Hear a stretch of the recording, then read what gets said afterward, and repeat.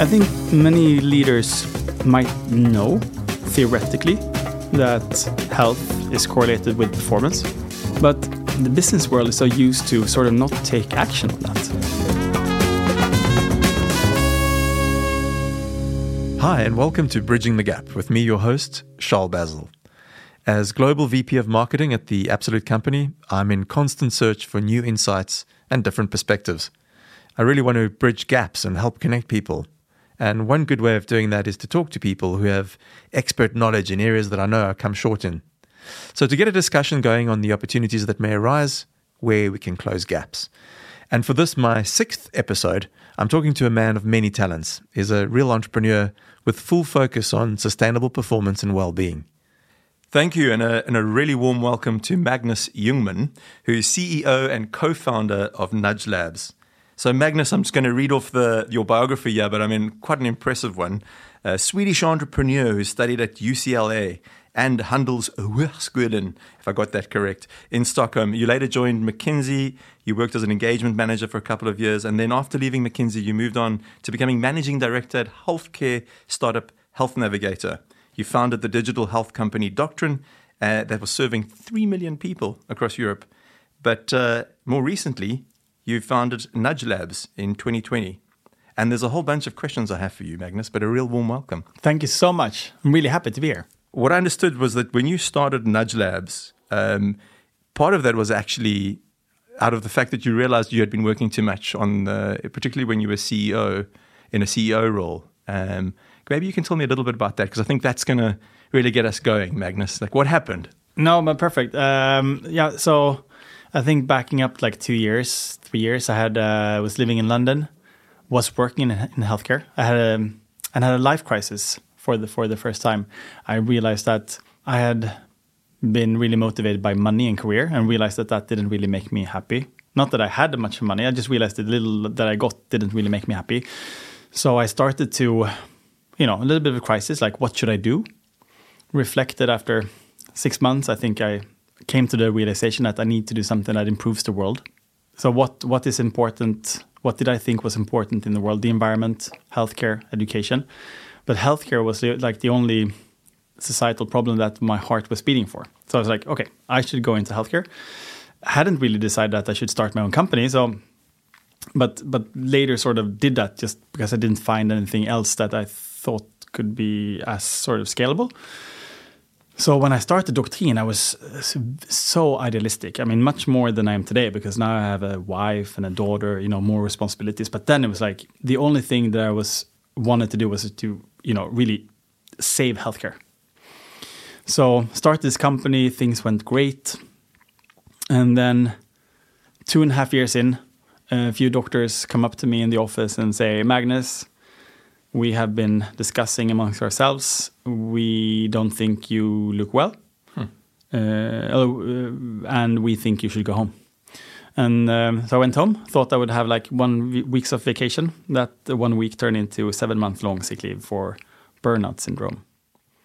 Geez, I must say, working with doctors has its benefits. Oh, yeah.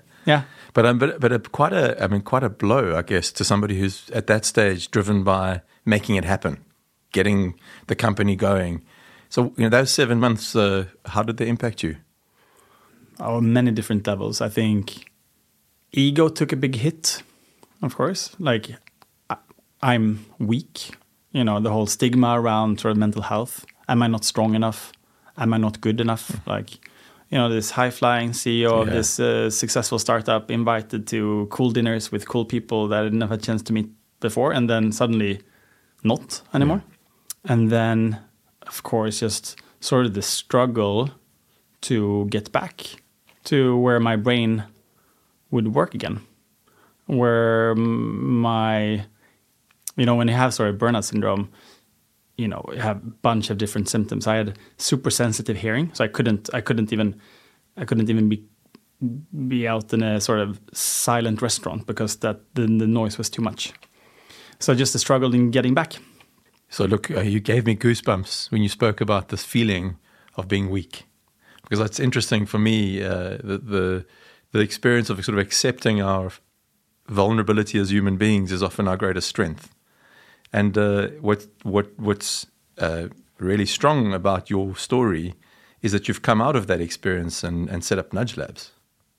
So maybe you can tell us a little bit about how you hope NudgeLabs will make a positive change based on the experiences that you've had.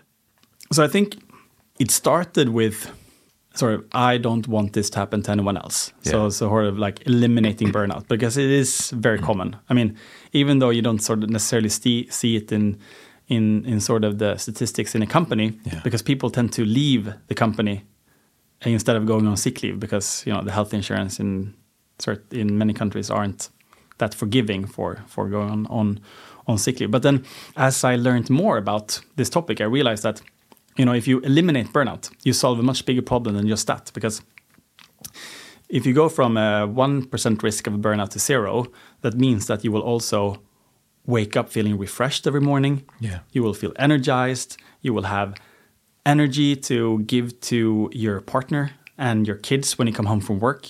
You have energy to meet your friends and socialize and do fun stuff over the weekend instead of just recovering from work. You can come. Today, according to the Deloitte report, 36% gets an improved well-being from work. But if you sort of eliminate the risk of burnout, you at the same time you also enable 100% of the people to get an improved well-being from work, right? Yeah. The knock-on effect is phenomenal. Yeah. We were talking earlier on about your daughter, 18-month-old Numi, and I have just over 2-week-old Ella, our third child at home. And this desire for us to be holistic human beings, to be ever-present parents, to be the best leaders, business people that we can be, and to be supportive partners as well. I mean, this holistic view, how does NudgeLabs work in terms of taking data and information and then helping people to be cognizant or conscious of that? Because I think this is such an important topic. And I think, first thing is that we have decided that we go through companies, because companies have the money and they can sort of see the statistics and basically get an ROI on it. And that enables them to be the best vessel to sort of achieve this change. So what is it that we do? So for the employees, we have basically built a habit formation intervention. So if we go to you, when we launch with a customer, and I meet these hundreds or thousands of employees, I always ask the same 3 questions. Do you want to improve your well-being, regardless of sort of if you define well-being as energy or feeling good in your body, and most of the people want to do that. Then I ask, do you know what you need to do? Do you have a good idea yourself what you need to do to improve your well-being? Everyone says, 80% would say yes. And then I ask, are you nailing it? Are you doing the thing as often as you would like, as good as you would like? I know my answer would be no. Exactly, like everyone. Yeah. So we've just built this intervention that enables you to do that. So the value for you as an individual is that you get to sort of increase your well-being. May that be waking up refreshed, feeling healthier in your body, being a better partner, better father or mother for that matter. And for the organization, I think we can come into that later, but I think the impact that we've had so far is just such a good business case for companies to take action on this. It's just mind-boggling. But maybe we can dig into that, if you don't mind. This idea of sustainable performance. There's a big topic in organizations. What is your view in terms of that ability for companies to recognize their employees as whole people? Work with their people in that regard. And how does that impact the retention and attraction of talent? I mean, it feels like that's where the biggest battle and the biggest challenge for companies is bringing in the best talent and then keeping them. What are the challenges, though, that you might be facing? What are the obstacles in getting there? Well, I don't think we necessarily know yet, because a lot of the results, before we had these results, it was just about, this is a new intervention. It's it's a pretty comprehensive intervention, more comprehensive than perhaps employers are used to doing. I mean, most people, many companies during COVID sort of released this meditation app, and it's great that you can show that you care, but like 3 to 5% of your employees are using it at max. So it doesn't have an impact. I think many leaders might know theoretically that health is correlated with performance, but the business world is so used to sort of not take action on that. Yeah. You can spend a lot of time on your sales goals, and when you do sort of capital investments, you spend a lot of time analyzing and doing business case. When it comes to sort of the people agenda, it's very seldom that you can have a business case because you don't know what you're sort of doing it for. You have no metrics to evaluate on. It's the most important thing, like you said. Take action on the jargon that the people are the most valuable resource. Yeah. I think you're right. Moving beyond the jargon is really, really important for leaders. One of the things I observed moving from South Africa to Sweden 4 years ago was that mental health is more a topic that people speak about. It has less of the taboos that maybe other parts of the world have. I mean, what do you think are the common myths or misunderstandings of stress and burnout, mental health? I can go to myself. Yeah, but specifically in the workplace, I'm thinking. I mean, you had doctors to come and speak to. I know, and I think, to be fair, before I had my burnout, I thought that strong people didn't have a burnout. That was honestly, that was my view. And now, being into the space, I know that the ones who are most likely to have a burnout are the ones who are really engaged. Yeah. Harvard Business Review had an article with a great headline. It was like, they say if you love what you do, you're never going to work a single day in your life. It's also a recipe for burnout. Yeah. So I think that's one. And I think also when you just think about it as sort of mental health and stress, you sort of try, I think to some extent in your mind, you're isolating the problem to just a few. But 64% of employees does not have a positive impact from work. And two-thirds of the workforce. Exactly. And work can be amazing. You have community, right? You have purpose and a mission. You get creative stimulation. You can solving problems. You can do the Sudoku, at home, but there's nothing that beats the group coming up with a creative solution to a problem.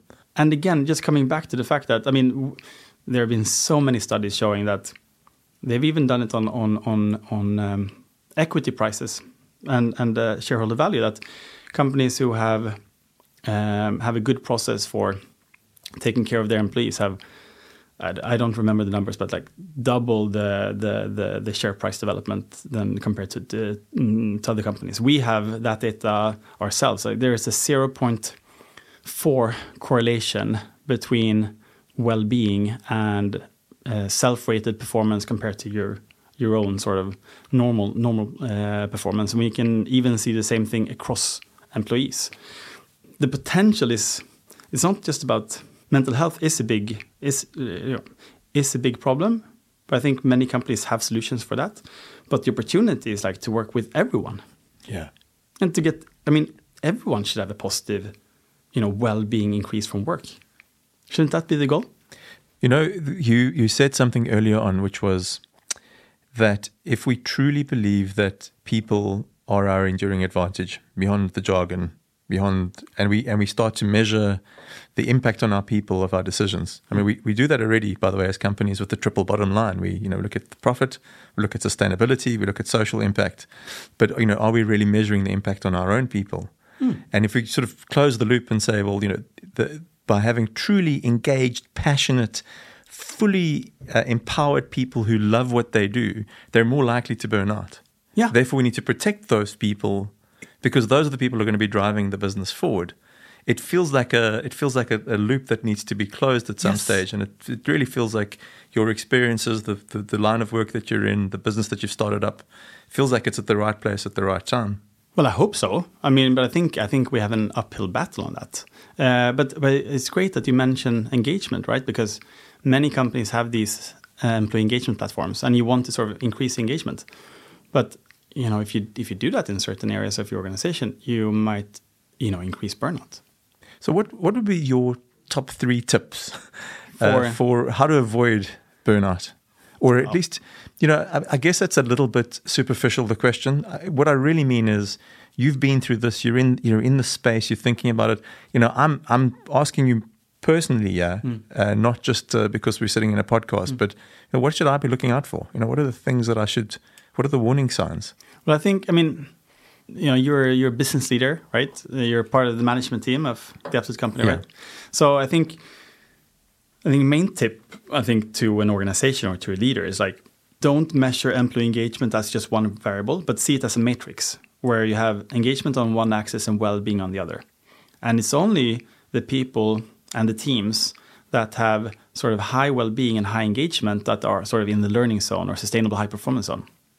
The people with high engagement and low well-being, they're at risk of burnout. It might not lead to sort of sick leave because they might just swap jobs instead because there's a chronic stressor that they just can't handle.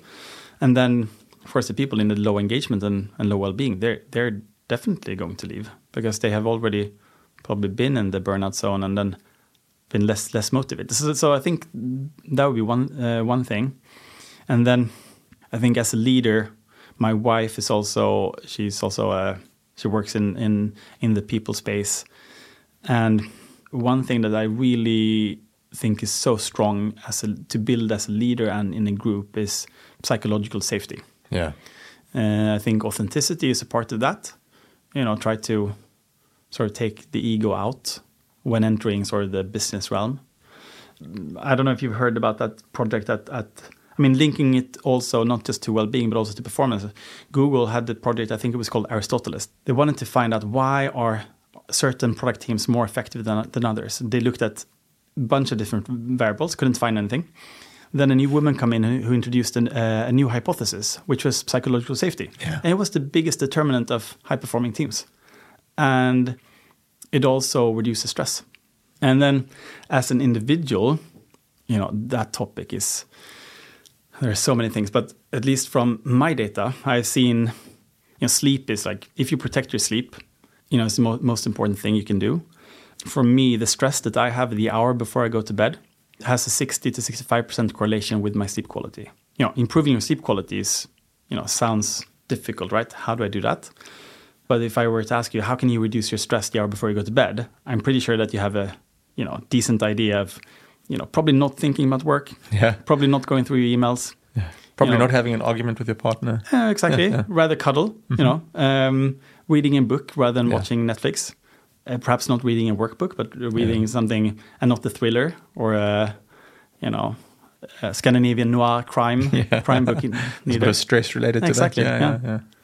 That's great, Magnus. What a great. Honestly, this conversation could carry on forever, but it's such a pleasure to meet you. Likewise. Really, really excited to hear what you're up to, and would love to engage with you more. On the subject of psychological safety in particular. But I wish you well, and I think for all of us, receiving this conversation, I hope it prompts multiple conversations outside of the podcast. Certainly, I'll be taking some of this back to our office.